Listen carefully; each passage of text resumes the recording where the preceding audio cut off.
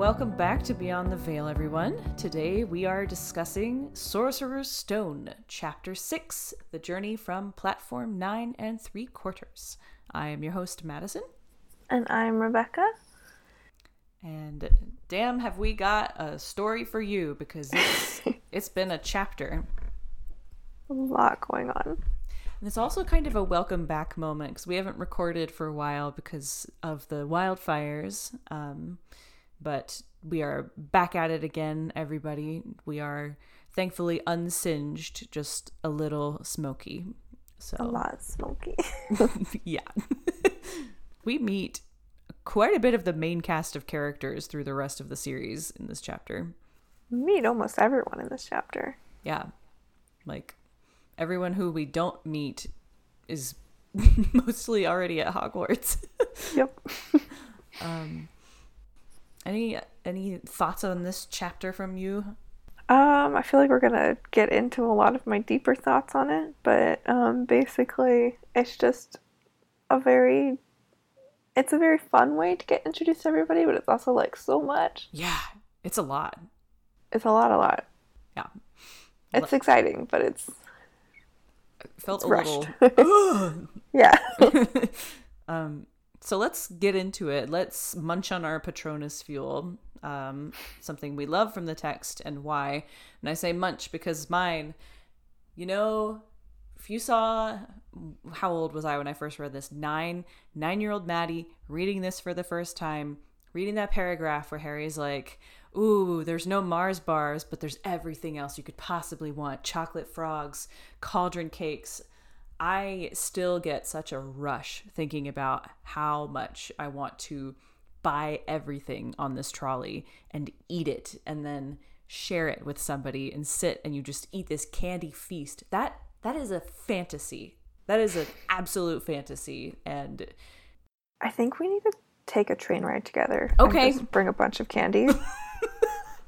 Let's do it. Because there's definitely short train rides we can take that would go through rainy things, and it would be very Hogwarts Expressy, and we could just have a candy feast together. There's gotta be a train up to Seattle, right? There is. Okay. All right. So we have plans. Mm-hmm. We got okay, stuff cool. to do. Beyond candy, the Weasleys are finally here. Yes. Almost all of them. Yeah, most of them. And we at least hear about all of them. So yes.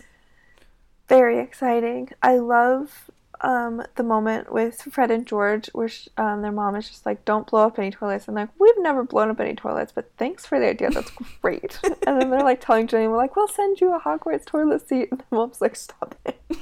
But it cheers Ginny up, and it's just so sweet. Because they're so mean older brother to Ron. But with Ginny, I just love their relationship. They're just so loving, but also kind of messing with her, and it's very cute. It's adorable. I think that the Weasleys probably formed my sense of humor pretty, not just the twins, all of them, but so reading that Hogwarts toilet seat, everything they do, just I laugh like a maniac because they're great. They are great. I've always connected with Fred too. Yes, Fred, George, and it was really nice to see Molly and have, I'm sure we'll get into the fact that nobody is perfect in these books, including Molly Weasley or Arthur Weasley. But damn it, she is such a loving, warm figure, and I just want to hug her every single time. And she's so helpful whenever Harry needs to get on the train and he just goes up and asks. It'd be very easier for her to be well, why isn't your family here? Or why don't you know who left you here? Question things, but instead she just goes, oh yeah, sure, here's what you do. Go ahead, I'll watch you. Yeah. She doesn't ask any questions. She doesn't judge him at all. She just answers what he asks her and helps him out and doesn't expect anything afterwards. And it's just very sweet. It is. She, regardless of how she parents her children and the mistakes she makes, she's a very good parental figure to Harry. Yeah. So our next segment is Enchantingly Nasty. So something that we found frustrating from this chapter. The Dursleys just kind of ditching Harry at King's Cross is so beyond the level of shitty that they've done so far. which is kind of hard to say because I've done some pretty terrible things. Like, I mean, he was living in a cupboard, but but they'd had to drive into London, which means this is not nearby. I think he lives in Surrey or something. I don't know exactly how far away this is, but it's not something where he can just walk home or something. And he's got this giant trunk. He's got a freaking owl with him. And they just ditch him in King's Cross Station. It's just wild to me that grown adults would do that to an 11-year-old. Yeah. I mean, what is their plan? Like, if Harry hadn't been able to get to Hogwarts, were they going to come back? Were they waiting evilly for a call from some train conductor saying they found their lost child? Like, well, and this is before cell phones were, like, commonplace, too. Because this was back in the 90s. And, like, it's not like Harry had a cell phone to, like, call and be like, hey, there's no train. Can you come pick me up? Like, I mean, there's nobody. He didn't know anybody. No. And so they would have had to wait for the Dursleys to probably get home to get a phone message that he'd been there. Or he would have had to tell, like, some random, like, train police people. Like, my family's at the hospital getting my cousin's tail removed. Can you please take her to them? With my giant trunk of wizardry things and my owl. That's like this horrible fantasy Vernon must have had for forever, to just leave Harry behind somewhere. Can you imagine, though, like, the judgment he would have gotten if he'd gotten caught doing that, though? Oh, man. Like, I don't think he was prepared for what that would have actually meant for him if it didn't go well. No, not at all. That if somebody had found him abandoning a child at a train station, that would not... Doesn't matter if you're the director of Grunnings or not. It's not going to fly. It's not going to go well.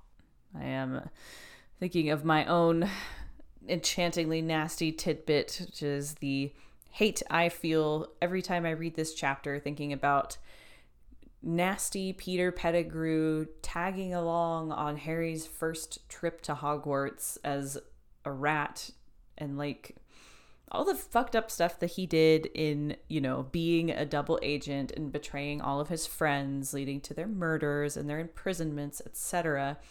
And now he's, like, living as the companion animal of multiple children of his enemies.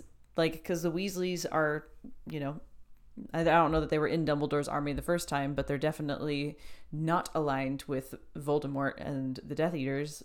And it's really weird to think about Peter being there and just witnessing all of this, even in rat form. It makes me feel uncomfy. Our next segment is Accio Fandom. And Rebecca, you have found us a fan fiction this time. I did. So this fan fiction is called Beating Heart. It is by Witty Piglet on fanfiction.net. Great name. Which is a great name. So it actually ends up being a Drarry fic, I guess, but right now we're in the kind of introduction phases of things, because this chapter is chapter 2. It takes place kind of where we're at in the book is on the train, and it's basically what happened but from Draco's point of view, which is kind of interesting to see, because, you know, in the book we just get Harry's view, and obviously we learn to tell that Harry is a very biased child in these books. We kind of get what he thinks of things, and we don't get much else, which, you know, it's called Harry Potter. Sure. Yeah, let's do it. What I liked about this chapter is later on when we get to the point where they're talking in Harry's and Ron's train car with Draco and his buddies Crabbe and Goyle. Whenever things kind of start to go awry with Ron kind of like laughing at Draco, he starts to hear his father's voice. Like whenever Ron kind of laughs at Draco's name, then he kind of hears his father's voice saying the Draco name is not to be laughed at, and those who do are going to regret it. And so that kind of sets him off into, like, you think my name's funny? Like, I don't need to ask about you. And he kind of, like, goes off on him, which I think is probably very similar to things that happy to Draco is he probably, anytime he did something wrong, he would probably get personally attacked as well. Mm-hmm. So I think it kind of gives a lot of insight into why Draco gets so intense. Yeah. And so, like, whenever he's kind of telling Potter, like, you don't want to make friends with the wrong sort, like, I can help you, then he hears his father's voice saying that no one stands above purebloods, no one stands above the Malfoy name. So he's just it's very ingrained in him that his family is the best. And so he doesn't understand why Harry wouldn't want to be friends with him. Mm-hmm. And so he keeps hearing his father's voice. So later on, like throughout this whole thing, he's just like hears his dad saying like Malfoy's don't apologize for anything. And so that's why he kind of keeps doubling down on being a little jerk in the train car. And it's interesting because I think that that's a very realistic explanation. Mm-hmm. Because he gets so intense in the scene, and we're going to talk about that a little bit from you, I think, later on. Yeah. But he's so intense, and it makes sense that there would have to be a reason why an 11-year-old would be so drastic in the things that he's saying and so dramatic. And it would make sense that the reason for that is that he's been so brainwashed by his dad to believe these things, that, you know, the Malfoys are the best, that purebloods are the best, that no one should be laughing at him, and that he's a special child.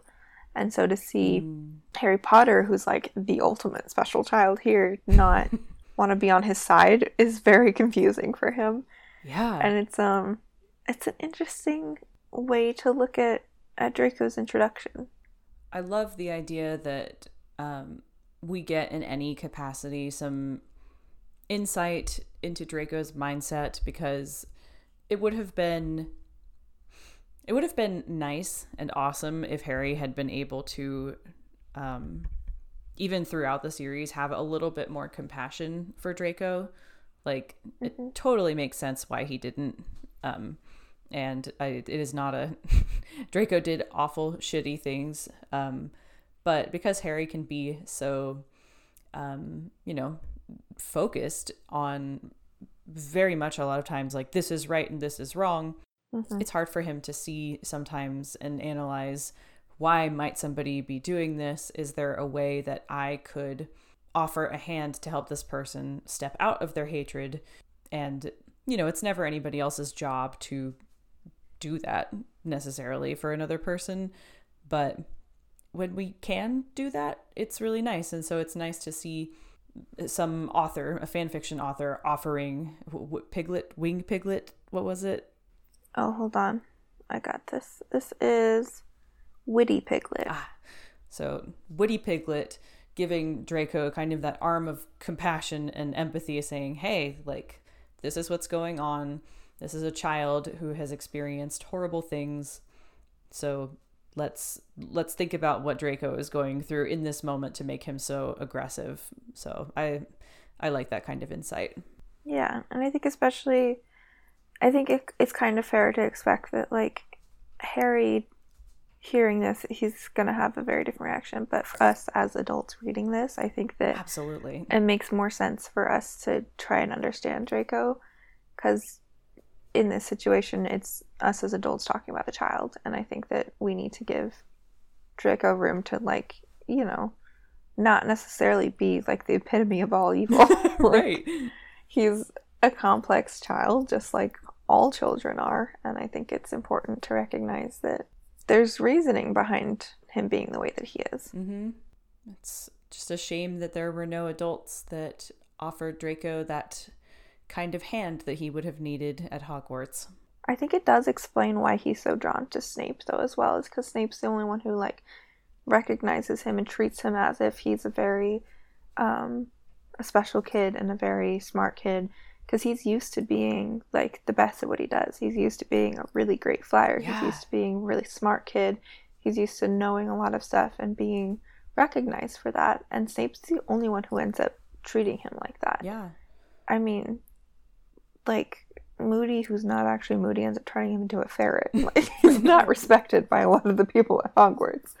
And it's not something he was prepared for. No. And so it explains why he's so drawn and connects so well to Snape. Yeah, which is, you gotta That's a really great point, that it's so important as adults to be giving this kind of compassion to children, because children can't really do that for each other necessarily. It's not, they're children. They should be expected to.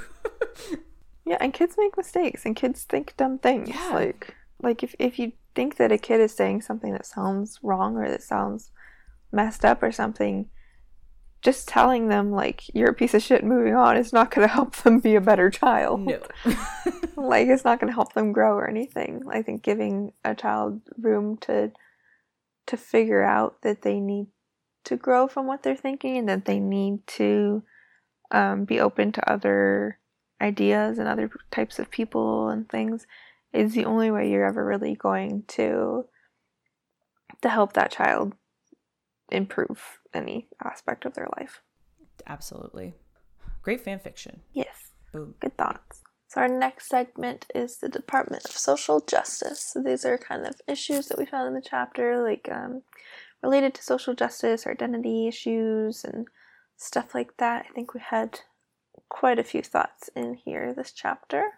Oh, yes. You can talk about it briefly, because I think in future chapters we can go further into it, but we start talking about Hogwarts houses and whose house, which house are we going to be in? This is the good one, this is the bad one.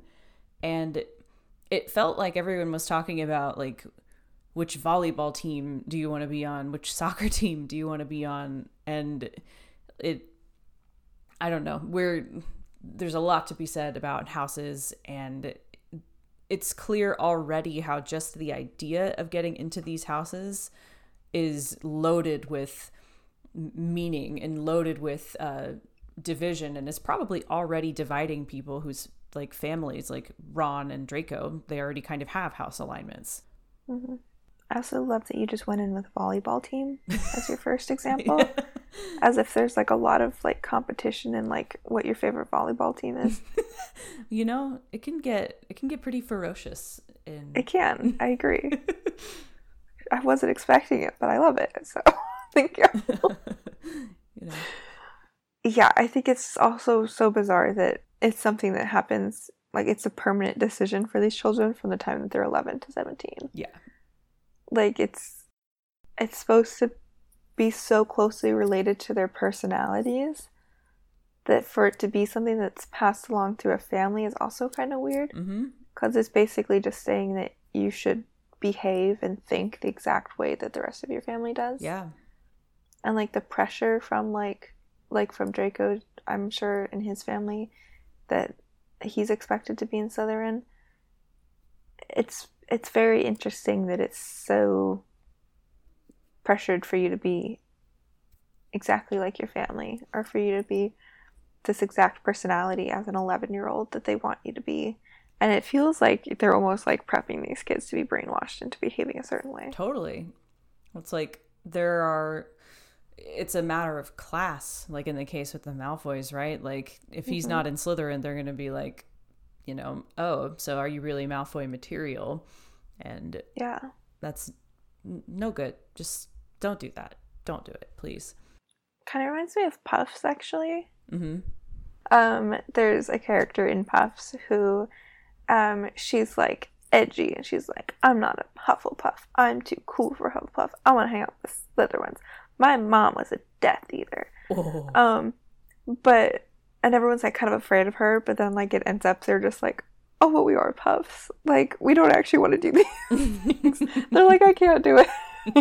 And they're just trying really, really hard to be, like, super cool, because they don't want to be, like, defined as Puffs or something, and they're, like, scared.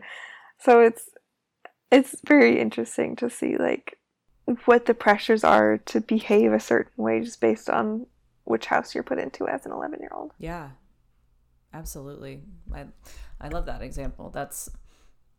It shouldn't be this strong already, before they're even there, before half of them even have met, like, somebody who is actively in, you know what I mean? Like, had a connection with somebody who is in a house currently. Yeah, I mean, like, how strongly Harry does not want to be in Slytherin, even though he's never even heard of it until, like, a couple days ago. Right. Like, that's the one that this one person was in. Therefore, you know, to have no.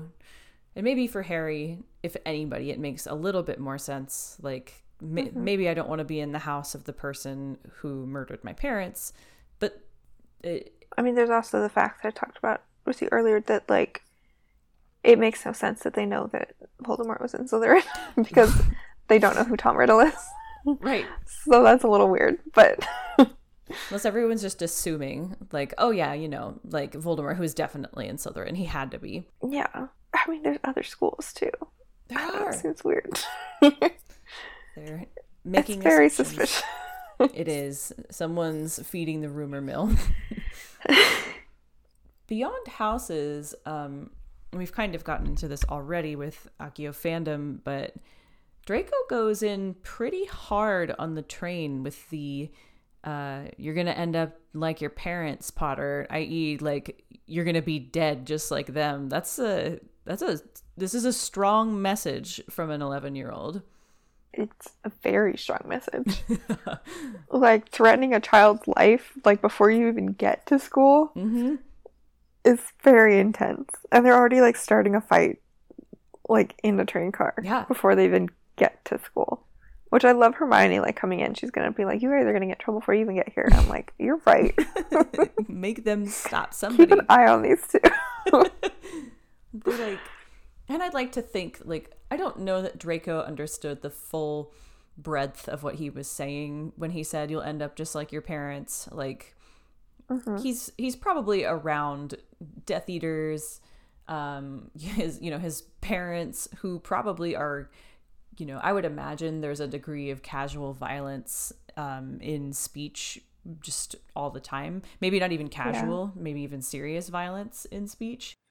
And I wonder if he was told about Harry's parents in the same way that the Dursleys talked about his parents, of just being like, they were no good, they were lazy, they were, like, just, you know, deadbeats and stuff like that. And I wonder if maybe that's... What do they say? Like, messing around with the wrong people. So, like, this idea you shouldn't, you know, that they were involved with the Order of the Phoenix was justification enough for them to end up being killed. Yeah. You could go very deep into that whole idea. Oh, yeah. But it would probably be very depressing. It would. And honestly, it feels uncomfortably relevant to some of the political climate right now, I guess. Exactly.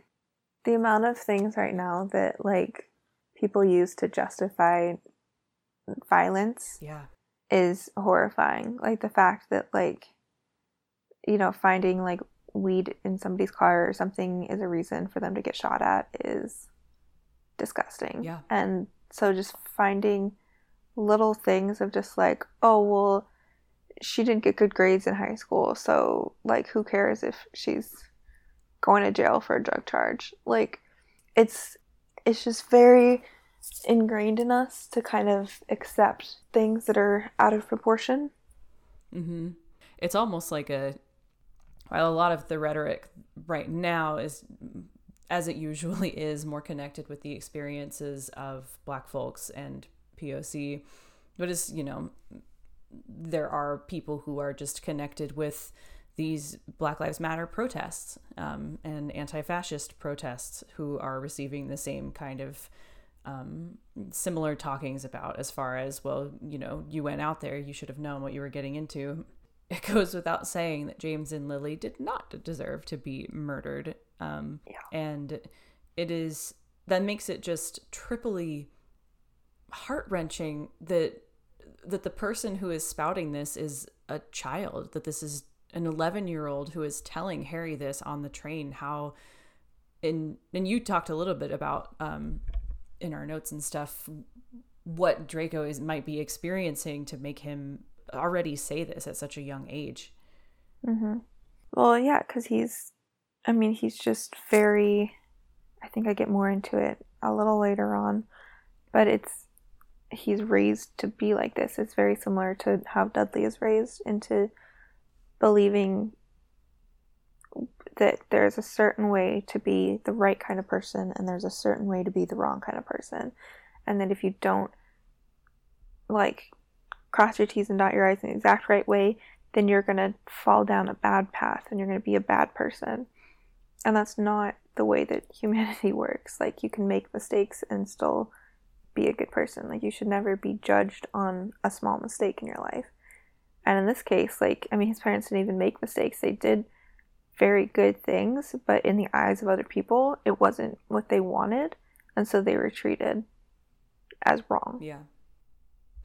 You've just said so succinctly the unconscious message that I know I received a lot as a kid. That idea of this is the good way and this is the bad way, and do not go the bad way or this could happen to you.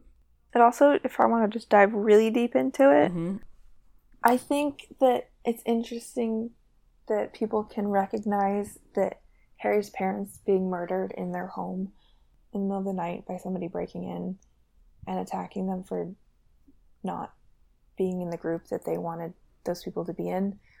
If you can recognize that that's really messed up, and you can't recognize that, like, Breonna Taylor shouldn't have been shot in her own home, and if you can't recognize that it's really messed up that they died in their home like that, but you recognize that it's messed up that Harry's parents died in their home, then, like, you're not on the right side of things.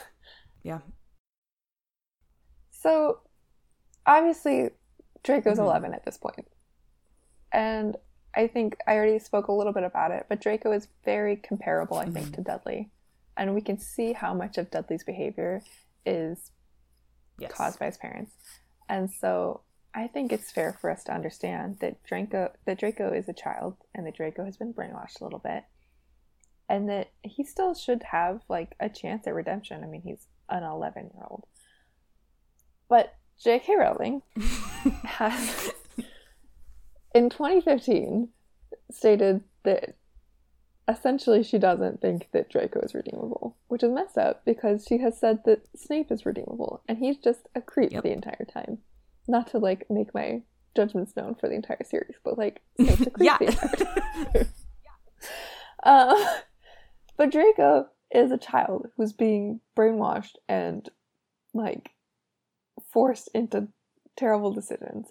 And JKR has said that she's unnerved by, like, fans liking Malfoy, and she said that she doesn't get it, and that he's, what did she say? Despite having a moral core that meets the absolute minimum standards for decency, Draco was not in any way a nice person.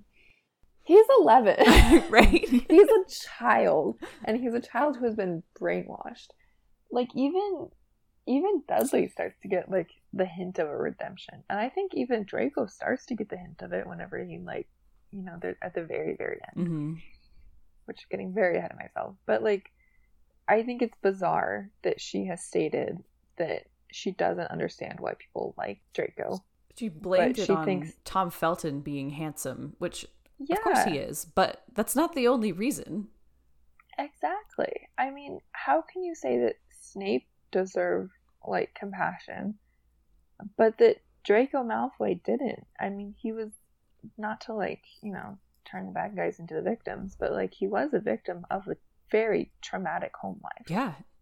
And so to say that he could not have turned into a better person when you see him struggling every step of the way, a really big discount of children who have been raised into shitty lives. Like, there's a lot of kids who are raised into really terrible beliefs. I mean, if you look at, like, cults and into, like, really dangerous things like the Westboro Baptist Church, the way that they treat their children, the way that they raise their children, into being, like, horrific bigots. And yet people leave those things. They do. They leave cults, they leave religions like that, and they become really independent and compassionate human beings. So to say that no one understands, that she doesn't understand why somebody would feel compassion towards Draco is really messed up. I don't think that particularly, you know, we emphasize that this is about, like, the Draco as a child for the important reason that, like, as a child, you don't have agency the way that you do when you're an adult. Even just, like, biologically, like, your brain is not formed completely it is not molded and mushed and turned around all the right ways, not right ways, but like the way a quote fully formed functional adult brain is. It's literally not doing that when you're 11, 12, 15, 16. Yeah, and well, that's the reason that we learn things as children rather than, like goofing around as kids and going to school as adults. Like, the reason we learn things as children is because we're very susceptible to learning new ideas, and we're very susceptible to impressions that are given to us. Right. So by learning things as young children, that helps us kind of mold our brains in the direction that society wants us to. Yeah. So I think it makes sense to that we should understand that Draco is being molded into a certain direction by the people around him. Mm-hmm. Whereas to say that Snape made his big mistake, he made his betrayal as an adult, like after he had been through everything, after he had called Lily a mudblood, like after he had done all of these things, he as an adult betrayed Lily's family. Mm-hmm. And like to say that like, oh, but he said that he wouldn't hurt her. He didn't say he wouldn't hurt like her husband or her child. Mm-mm. And so like the decision that Snape made to me is so much worse, and he is making it as an adult. Yeah. So the fact that she decided that he's redeemable, but that Draco, who is being forced into most of his decisions, is not redeemable, is disgusting. Yeah. And she also has blocked fans on Twitter for trying to defend Draco. I mean, and to get to just the like, I don't know, the really basic, not deep aspect of it, like you wrote a kind of a mean bad boy Slytherin, like, oh, my father's gonna hear about this. Like, of course everybody fell in love with him. He's like the trope. He's the no, I can fix him trope. People love it's that. Like Mr. Darcy. Yeah. Yeah. Like, yeah, he's like a little piece of shit, but like he's kind of sweet about it. Right. Like, I could fix him. That's like, of course you can't act like you don't understand what you're doing when you write a character who literally fits every check mark in that, like. I just realized that she wrote the interactions between Draco and Harry very similarly to the way that she wrote the interactions between Snape and Lily. Mm-hmm. Which makes me think that, Drary's a thing for a reason. Drary's a thing. I honestly was so opposed to Drary for the longest time. And I'm just like, this year started to be like, okay, I get it. Enemies to lovers, that's a fun ride for a romance. And I don't know. It's all of a sudden I'm just like, okay, I get it now. But like, I hated it so much because I really was on that train of like, no, Draco's a bully. Like, this is bullshit. It's gross. But like, I don't know. I'm starting to get it. Mm-hmm.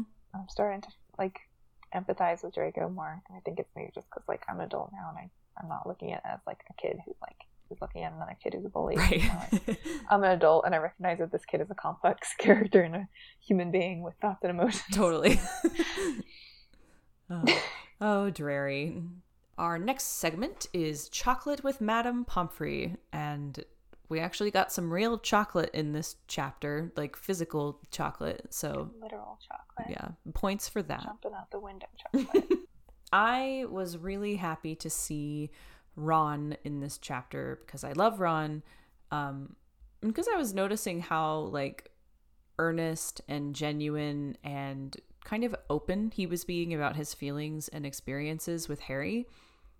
And I really like seeing like he's not like brushing it off, he's not like being like, oh, whatever, it's not that bad. Like he's just kind of like confiding in Harry, and I feel like this is a super wonderful way to build a strong relationship, and I think it contributes to the friendship they have. Like even when when Harry notices Ron has been like staring at him for a second, and then Ron, it says like he realized he had been staring and he looks away, and he doesn't pretend that he's not interested in Harry Potter as the Harry Potter, but he's still cognizant of himself and the way he might be affecting Harry. And it was more emotional intelligence than I expected from Ron, considering later in the books and the way he's portrayed in the movies. So I was happy about that. Yeah, I think especially compared to the movie where he's just very blunt, I guess. Yeah. Because I like it even when he does ask Harry about if he remembers Voldemort or anything, which is very personal to ask. Mm-hmm. Harry seems to like genuinely be excited to have somebody talk to him about that kind of thing, because he's never had that opportunity before. Mm-hmm. Like, he only just learned about it from Hagrid, obviously, and Hagrid was not going to talk to him about Voldemort. Yeah. So it was kind of nice for Harry to have a place to talk about what he remembered and to be, like, really, truly listened to from someone who was just really excited to listen to him. Like, Ron was fascinated by what Harry had to say, and Harry was just so excited to just have a friend to talk to that he was also just so excited to hear what Ron had to say as well. And it's just such, like, a really great connection for both of them. I love it so much. Yeah. And I wonder, because Ron is one of the only people who it seems like actually says something at all, like, hey, like, do you remember the night that it happened? And everyone else is kind of like off in the distance, like giggling about, look, it's Harry Potter, you see his scar. And I wonder if just being straightforward like that, you know, perhaps that was beneficial for Harry, just to have somebody say what they were thinking and not just giggle from the shadows and look at him like he's a orangutan. Well, and I think also because, like, he hears Mrs. Weasley talking to the kids about, like, don't bring it up, like, he's got enough to deal with, which is, like, very considerate. Mm-hmm. But after hearing that, like, he knows that that's what they're thinking about. Yeah. He knows that whenever they look at him, they're going to look at his scar and they're going to be wanting to know what happened. So to have Ron just put it out there so that they can talk about it and then just move on and talk about other things, I think was probably very helpful for Harry to not be so self-conscious about, like, what is he really thinking about? What does he really want to talk about? Because Ron just said it. He said what he wanted to talk about. And it's very good and it's pure and, you know, maybe not the way you would normally want to talk to a child who's been through trauma like that. You would normally just be like, let's talk about it. How did your parents die? Do you remember? Hey, Sonny. But in this situation, I think it worked really well. Yeah. No, I agree. It's giving me big warm fuzzies, so good for Ron.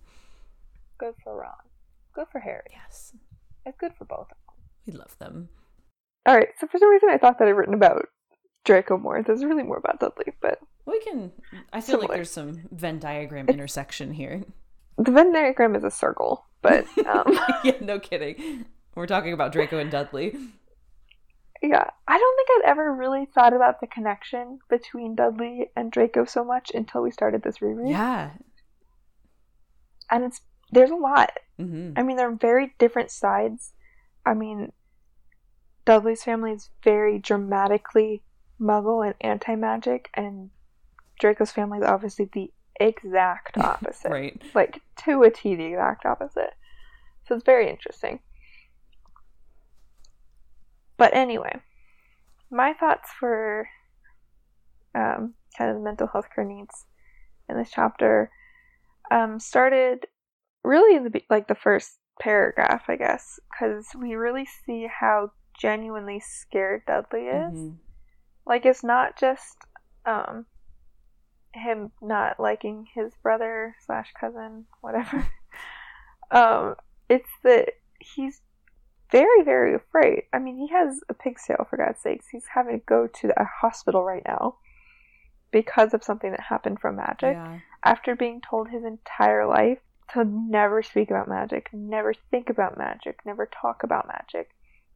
And all of a sudden, there's a whole bunch of magic happening, and he has a pig's tail. Like, that's very traumatic. Yeah. And he's raised in this bubble of, like, thinking that he was the most good and pure and perfect child, and that magic is something to fear, and it's something that's unpredictable and that can mess things up. And all of a sudden he's being asked to sit next to Harry in a car on the way to the hospital. And also at the same time, we're going to drop Harry off at a school where he's going to learn more about magic. Yeah. Like, that's just a lot for Dudley to be dealing with. And we don't get any of Dudley's thoughts. No. Other than that he's scared. Poor thing. And he's scared for his life. Like, he's genuinely scared that he's going to, like, die from this or something. And, my thoughts on this kind of blend a little bit into our social justice department as well as, you know, the mental health aspect of things. But that, it reminds me a lot of people who are saying that, like, we shouldn't call homophobia a phobia, we shouldn't call transphobia xenophobia phobias, because it's about, it's not about fear, it's about just being hateful, it's about being an asshole. And while it is hateful, and while it certainly kind of makes you an asshole, I think that it is based in fears, and it's the fears of things being new, it's a fear of not understanding something, and it's a fear of things changing. And the reason that you would have those fears generally would stem from how you're raised. Like, if you're not raised to expect change, if you're not raised to expect new things and to welcome new things, then I think that that's going to make you very susceptible for a fear of change, obviously. Yeah. And in Dudley's case, I mean, he's seen his parents just cut out any sign of magic. Even whenever Harry was talking about dreaming about a flying motorcycle, which is just like a silly thing for an 11-year-old to talk about, he's shut down immediately. Mm-hmm. So I'm sure that Dudley had the same thing. I mean, we know that Dudley watches TV and video games, so I'm sure that there's probably been multiple times where those things would have overlapped, and he would have been told, like, no, you can't play that game, you can't watch that show, because, like, he definitely would have been one of those kids that, like, the parents were like, you can't read Harry Potter, it's witchcraft, it's devil's work. Oh my god. Right? Dudley's fear that he has now of wizards is not just, he's had something like a catalyst to instigate all of the brainwashing and all of the fear-mongering that has been done.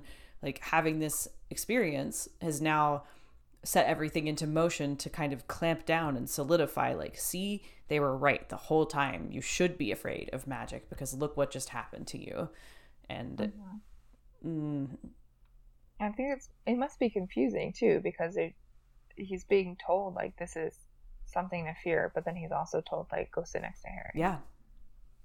Like, it's very confusing. And he's also a child. Like, they're about the same age. Mm-hmm.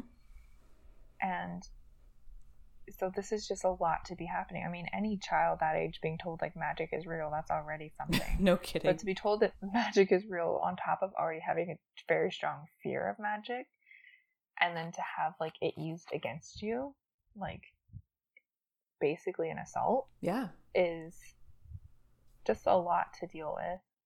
And I think that it really explains, like, why I think that it's kind of dangerous to say that, like, homophobia and transphobia, xenophobia is not based in fear, because it really is. Like, it's something that people can be raised into, and people are raised into those fears. Mm-hmm. They're raised into believing that if we change things, that if we have new things going on, that if we have things that you don't necessarily understand changing, that that's something bad, that that's something that's inherently scary. Yeah. And it doesn't have to be. Like, finding out something new shouldn't be inherently scary. It should be something to learn from. Yeah.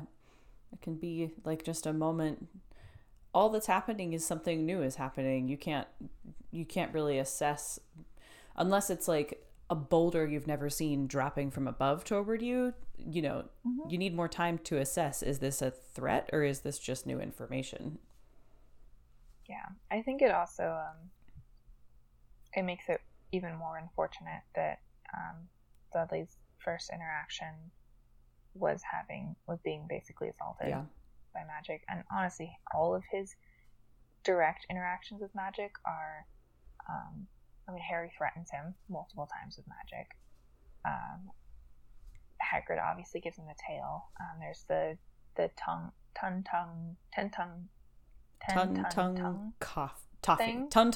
toffee. Yeah, whatever that is.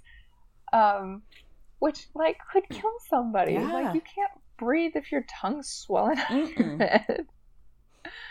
So all of his direct interactions with it are it being used dangerously. Yeah.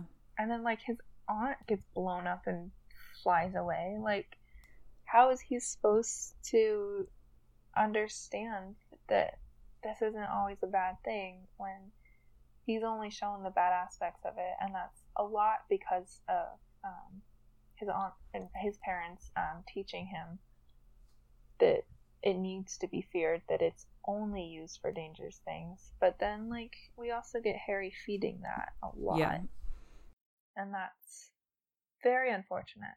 But it really does, I think it's very interesting because it can really explain why a lot of people are so afraid of new things, is because we're not always put in the best position to learn about new things. Yeah.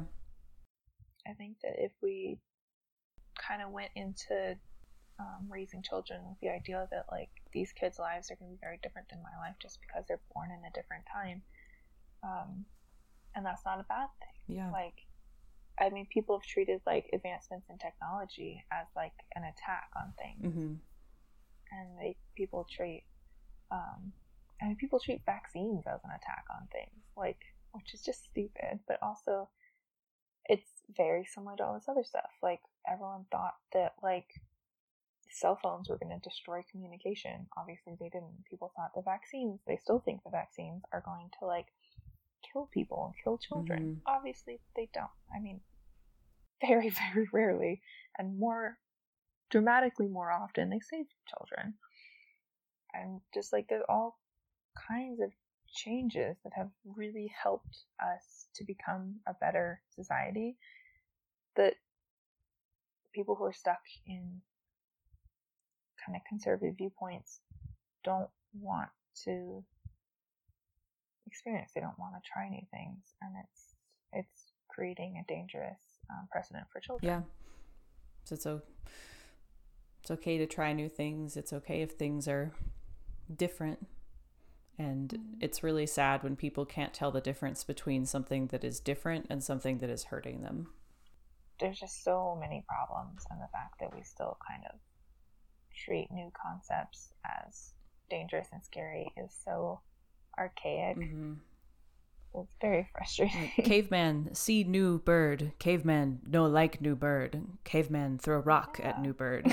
Like, okay. I mean, look at the witch trials. Like, we burned, like, hundreds of thousands of women because men wanted an excuse, basically. Yeah. I mean, they literally were, like, trying to convince people that they were like, I know that it's hard to believe that that women could be capable of these horrible satanic rituals, but they can. And yet, you know, the people burning them, which often included women were often throwing other women under the bus and saying, like, this one's a witch. And the people who did that were committing much more horrible things. Because obviously women weren't actually riding broomsticks and, like, sacrificing and eating babies. Like, right. That was not a real thing that happened. But it's something that they said would happen so that they could burn living people at the stake, which is an actual terrible thing. Yeah. Horrific. And it's just wild that we've, for centuries and centuries, found excuses to hate other people. Just for being shaped or looking different or acting a little different, and barely acting different, like putting these arbitrary markers on what makes different. But the world sucks. And The world sucks. Yeah, fuck the Dursleys, fuck the Malfoys and their bad practices, and may everybody learn so that they can not be so shitty. I feel like I got very deep into this, and I feel like this got a little bit more Department of Social Justice than Talk with Madame Pomfrey, but you know, I think it's important to recognize that these things are deeply ingrained in us, and that it is a conscious thing, and it goes along with brainwashing, which is very much a brain-related issue. And mental health isn't always just, it's not always like, I'm depressed or I'm anxious. It can be, like, deeply seated issues. It can be that just things that need to be processed. And homophobia, transphobia, racism, xenophobia, those are all things that deeply need to be processed. If you ever want to, hope to not be a hateful person. Well, mental health is inherently political, and that's why we dedicate a whole section to it. There is a huge intersection always between these topics, and we are not doing what we set out to do if we don't talk about these things when we're talking about mental health. So, agree. Facts. Our next segment is Into the Pensieve. So this kind of reflects what this chapter meant to us, either just reading it now or how it kind of affected us differently than the way it did the first time. So just overall, our thoughts. What did you think? I felt a little strange being on the Hogwarts Express. Not necessarily bad, but I kind of felt this. So much happens in this chapter. We meet Ron, we meet Hermione, we meet Neville, we meet Draco, we meet a lot of our main cast of characters, and having all of that happen so quickly in this small space, in this liminal passage between the Muggle world and the Wizarding world, that feeling you get when you look at they're pictures that everybody has seen online that make you feel weird because it's an abandoned McDonald's play place or something. It gave me a little bit of that feeling, and there's so much time rushes by so quickly. Harry meets these people and makes alliances and friendships in a matter of hours, and it just felt like this little micro metaphor for life and the relationships we build in life. And I would prefer that I get to savor my relationships and not feel rushed. So I'm trying to, this is helping me reflect on, I have people that I love in my life, and I want to make sure that I connect with them and don't feel the whoosh of the forest passing by as I look out the window on the Hogwarts Express. So yeah, that's what I'm getting from this chapter. Yeah, I think it's kind of it's an interesting reminder of how easy it could be to make friends as children sometimes, and also how hard it could be just depending on your family and depending on what background you came from. Because I think that you see Draco and you see Harry and you see Ron, and they all come from very different family dynamics. And it's interesting how Ron and Harry connect so well. And even though Draco is also a child who's also going to Hogwarts for the first time, he's in the same setting, he doesn't get along with them well. And it's an interesting kind of reflection on how important it is to be aware of how you're raising your children. Yeah, absolutely. Because it can really affect them and the relationships that they're able to build. It was also, I think, weird to be going to Hogwarts just because of all of the things that have been happening in the Harry Potter community. That going to Hogwarts felt a lot less magical to me this week, just because of what we've been given from the author lately. Yeah. That it's I felt kind of like I had to go back in time to read this chapter for it to not be kind of sad. And to go back to 20 years ago and think about the person who wrote this book 20 years ago versus the person who's writing books now. It's interesting to read a book with these kids who are getting along so well, and these kids who are understanding how dangerous it is to believe what your parents say about people coming from the wrong background and people being different, versus what someone's saying right now about people who are different than you.